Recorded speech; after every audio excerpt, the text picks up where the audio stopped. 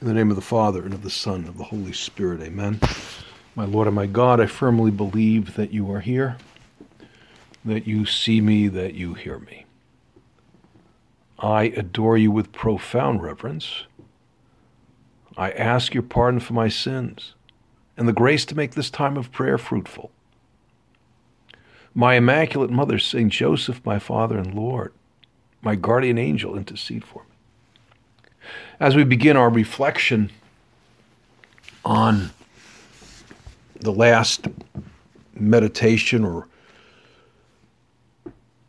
reflection on the celebrated document of the Holy Father, Amoris Laetitia, that apostolic exhortation that elaborates on the beauty of marriage, on the theology of marriage, we want to look at marriage as the Holy Father teaches us in his 9th chapter of Amoris Laetitia, the spirituality and the family itself as leaven for a new humanity. To put it even more simpler terms, to see the family, the Christian family, the Catholic family, as the light of the world, as the salt of the earth, as the leaven in the Mass. Jesus himself delivers a very powerful message. Since he is the Son of God made man, and his sojourn here on earth are the 33 most spectacular, extraordinary years of the whole history of creation. It's the culmination point of creation that God himself becomes part of our world.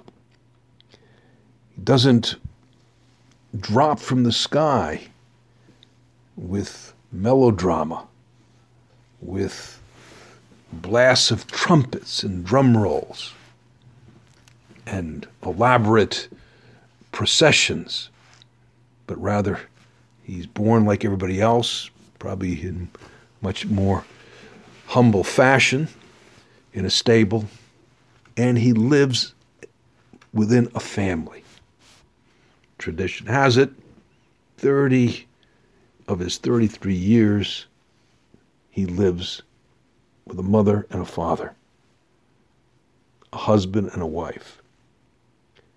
And he leads an ordinary existence of professional work, manual labor, as a carpenter.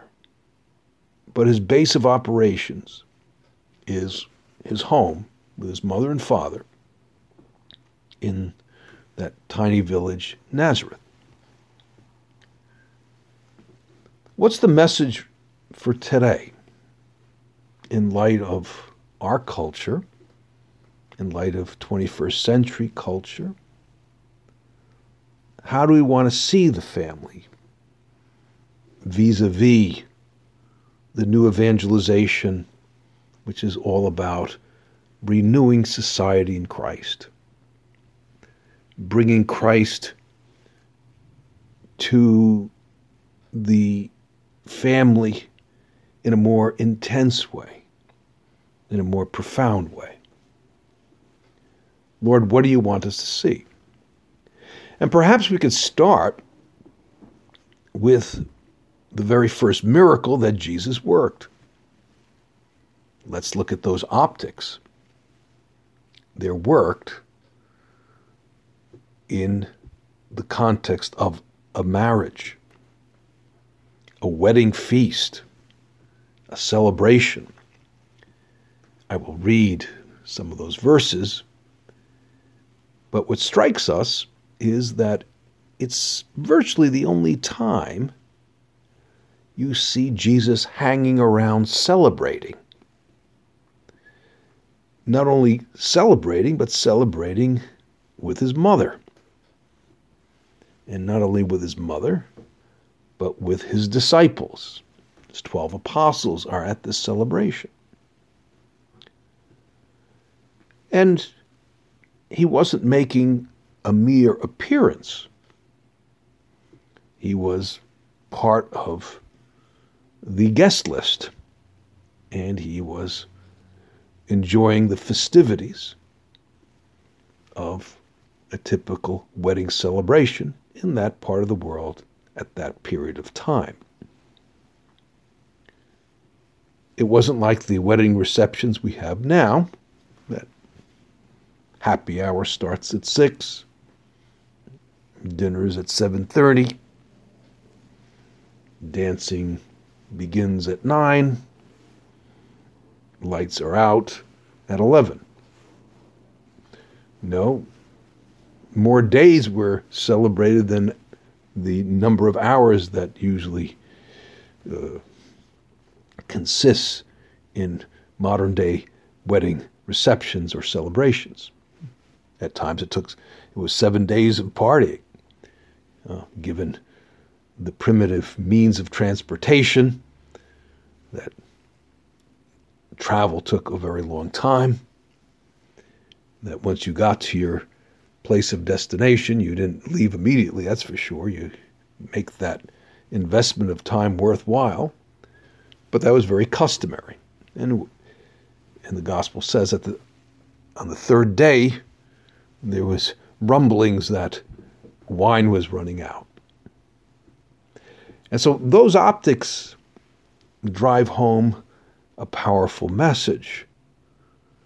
And what is it? Simply put, I take marriage very seriously.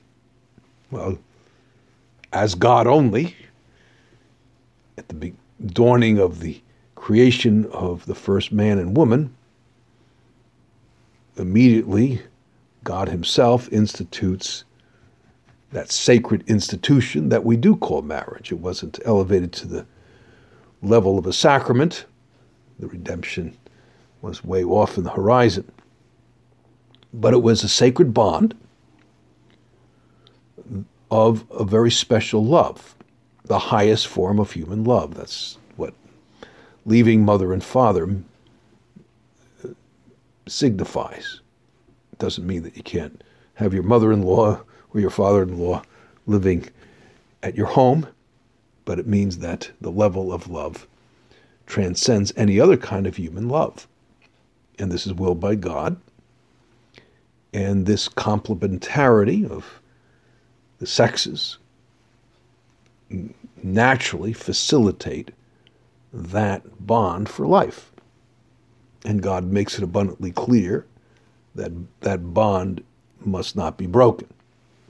Though, unfortunately, it is broken often, there's still that bond there, instituted, established by God himself. Christ, in his divinity, instituted that sacred bond. And now at Cana, he's going to raise it to the level of sacrament. What does that mean in the practice? It means that the husband and wife not only will love each other in a natural way, psychological attraction, physical attraction, the bond of friendship, but another love will be superimposed on their marital love. Maybe superimposed is not the right word, elevated to the very love of Jesus Christ. Matrimony, a specific sacrament instituted by Jesus to facilitate the fidelity, the love, the self-giving that marks a matrimony, a matrimonial marriage. And from that bond, the light of Jesus radiates to the children, and from the children to society. It bears mentioning, by way of contrast, and also to give us a certain sense of urgency, of giving priority to the formation of the family, seeing the family the way it was seen in primitive Christianity, The Holy Spirit tells us through St. Paul that the family is the domestic church. That was very much the common notion in those early centuries of the church's history, for a whole assortment of reasons. In a certain sense, you could say it was basically the unit of the parish. You couldn't have parochial schools or physical churches or parish centers or rectories or even images, Christian images, because Christianity was a capital offense. And the penalty for Christian practice was painful execution. So much of the church was hidden, or under the radar, if you will. And the family was the vehicle of passing along the faith. And by judging from the history of the church, they did a marvelous job, those Christian families of those days of old. We find ourselves in similar circumstances. The notion at best of marriage has been greatly diluted. Now we have options. There's marriage between opposite sexes, man and woman, but equally valid in the eyes of the popular culture would be a so-called marriage of people of the same gender. And once that there's no recognized objective truth of marriage, one can make marriage to be anything. You could even make a case for polygamy, or divorce and remarriage, for that matter. If marriage is no longer an institution of natural law, an institution that is meant to last for life, well, then it becomes very relative what marriage is. And spinning off an identity crisis of marriage, since new human life, conceived human life, newborn human life, is meant to be the fruit of love between husband and wife, personification of their love for each other. When that is not seen as the essence of marital love, then we have attacks on human life, especially unborn human life. And that spins off into the right to die, assisted suicide, euthanasia, in vitro fertilization, etc. Also, we see that the world is in a crisis in terms of its spiritual bearings.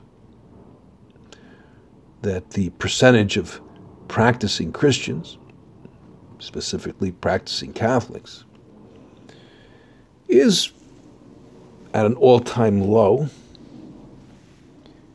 There's vast doctrinal ignorance. Many don't even know that Jesus is God.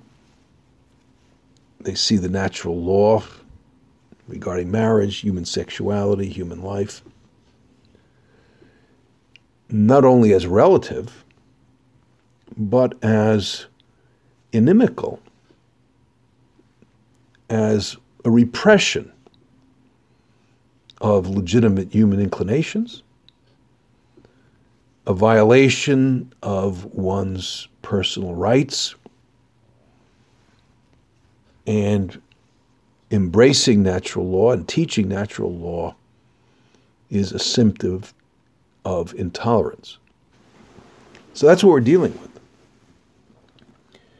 And very good people are wringing their hands. Is Christianity going to grow? Is it going to slowly fade away?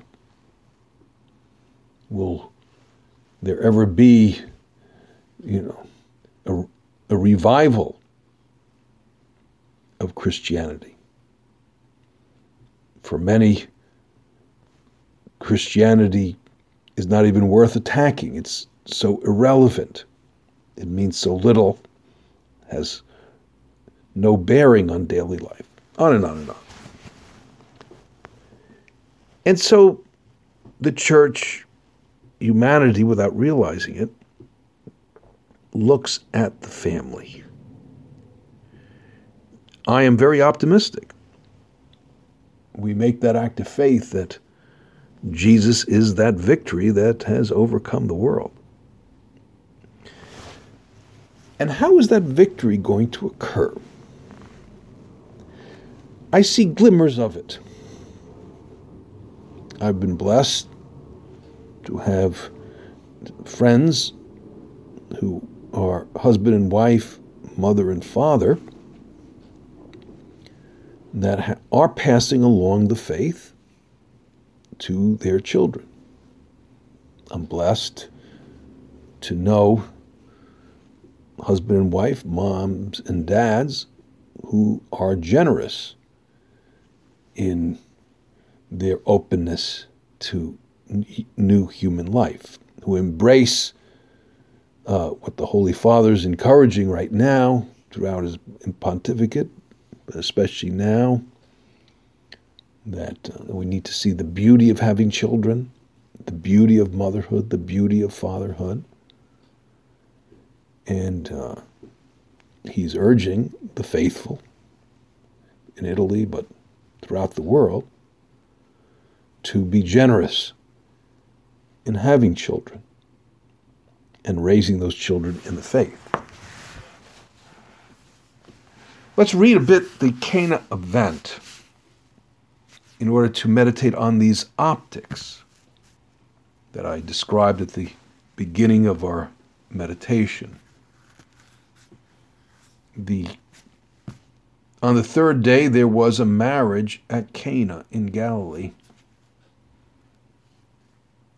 and the mother of Jesus was there. Jesus was invited to the marriage with his disciples. The two prominent words in these first couple of verses is marriage and mother.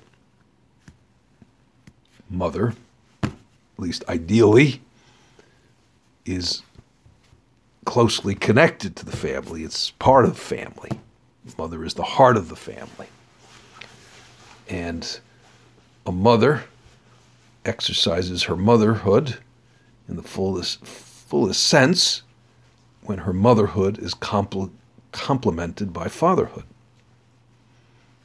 And motherhood and fatherhood function at its best when a mother and father are bonded together in marriage.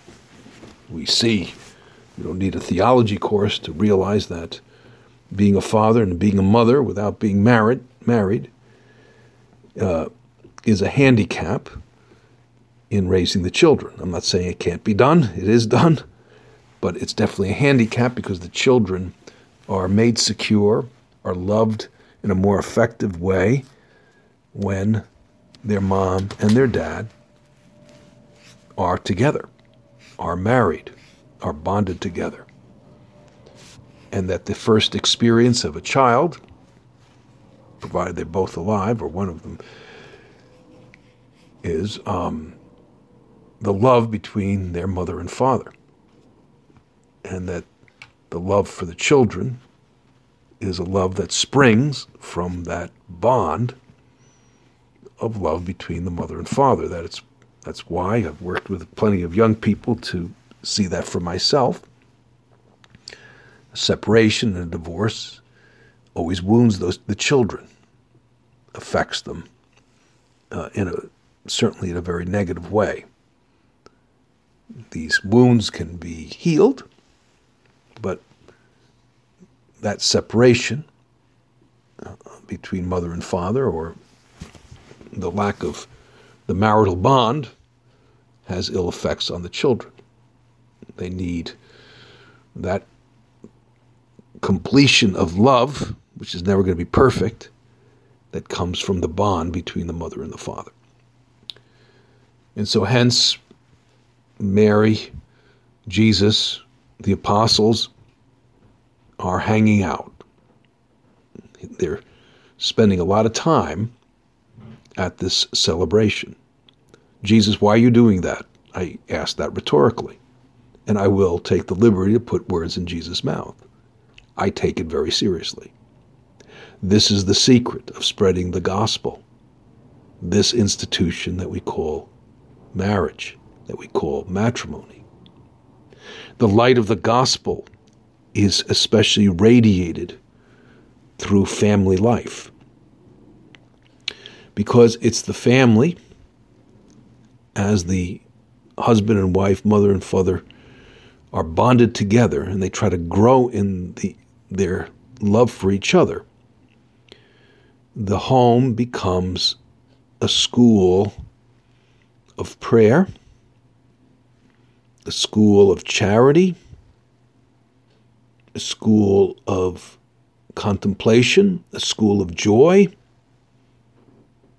a school of dialogue. In short, a school of love, a school of charity. And to paraphrase a buddy of mine, where I was giving unsolicited advice that, like some dads with their little sons, they start training them how to play baseball or basketball or football at a very young age. I told my friend, well, you got to start teaching doctrine at a very early age. It's valid advice, but he told me, well, that only works if I'm walking the walk. That only works if the parents are living what they want to teach, because it makes it more credible, obviously. And just giving facts without backing it with the example of living those truths of humility, of charity, of mercy, of prayer,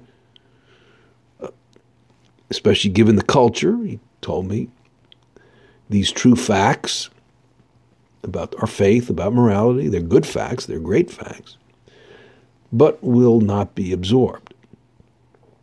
So that family can't just be hanging in there. It has to radiate that light of Jesus. We read on in this account, and when the wine failed, I have a feeling that the apostles put a lot of wine away, not exactly being delicate, gentle people, but rough and tumble fishermen who probably partied hard too. Mary, being very much a mom, wanted that party to go on, didn't want her friends to be embarrassed for running out of wine, and nor was she going to recommend substituting wine for Mountain Dew, or substituting Mountain Dew for wine. So she prevails on her son to perform his first miracle in the context of a wedding. And so we see that Mary prevails, and Jesus works the miracle only after the workers fetch water. Now that's a lot of work.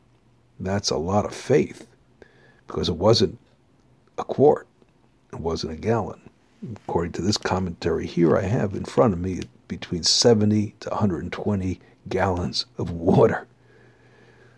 No faucets, very arid climate, and probably took hours to do that. And that's our last brief consideration of being a leaven for humanity. We see the means to, and not very theological, but sacraments are not magic. I would liken the sacraments to a DNA. Now, some people have virtuoso pianist on their DNA, or virtuoso violinist, or virtuoso physicist, or chemist, or dancer, or athlete, or artist. But I was talking to a very bright professor, got her PhD, and just gifted, brilliant lady. But I knew the lady before she got her PhD, and she had to work very hard for that PhD at one of the best academic institutions in the Midwest. At the same time, yes, that marriage has a DNA of love with the heart of Christ, but it has to be developed. And it's revealed in Cana. How do we develop it? Okay, well, I would say there's three dimensions to it. One is the presence of Jesus himself, devotion to the Eucharist, and also changing water into wine is a Eucharistic symbol of transubstantiation. The water is raised to a higher level of wine. That's my opinion anyway. And so there's a transubstantiation of water, which means the Mass and the Eucharist have to be part of marital life, which draws the light of Christ out of that bond. It develops the potential to love with the heart of Jesus. And I would say the presence of Mary symbolizes the rosary at home. Interesting to note, it began with St. John Paul, that the rosary draws the couples together. And Pope Francis is always recommending the rosary, especially the family rosary. Couples have told me that when they do pray the rosary together, it draws them together, and the frictions and the bumps of the road are usually smoothed over. I'd like to share an anecdote of an elderly couple, not that elderly, but at least from my perspective, after I was doing a wedding, and they burst into the sacristy, urging me to encourage young people that their marriages could really grow and be really beautiful marriages. And they were telling me that they, even after 42 years of marriage, they love each other very intensely, more than when they were courting each other. And they said their love is much more profound, much more based on the gospel. And they told me their secret. They told us it's the Eucharist, it's the Rosary, and then we are also trying to live the gospel. Jesus' humility, Jesus' mercy, Jesus' forgiveness, Jesus' patience. We're trying to do that. And we have a very good marriage. We love each other a lot. And Father Peter, please communicate that to others. I'd like to end by reading a piece from St. Josemaria's writings, or an interview compiled in a book called Conversations. I always look upon Christian homes with hope and affection, upon all the families which are the fruit of the sacrament of matrimony. They are shining witness of the great divine mystery of Christ's loving union with his church, which St. Paul calls a great sacrament. We must strive so that these cells of Christianity may be born and may develop with a desire for holiness, conscious of the fact that the sacrament of initiation, baptism, confers on all Christians a divine mission that each must fulfill in his own walk of life. Mary, Jesus, Mary, and Joseph make those sentiments our own. I thank you, my God, for the good resolutions, affections, and inspirations you've communicated to me in this meditation. I ask your help in putting them into effect. My Immaculate Mother, St. Joseph, my Father and Lord, my guardian angel, intercede for me.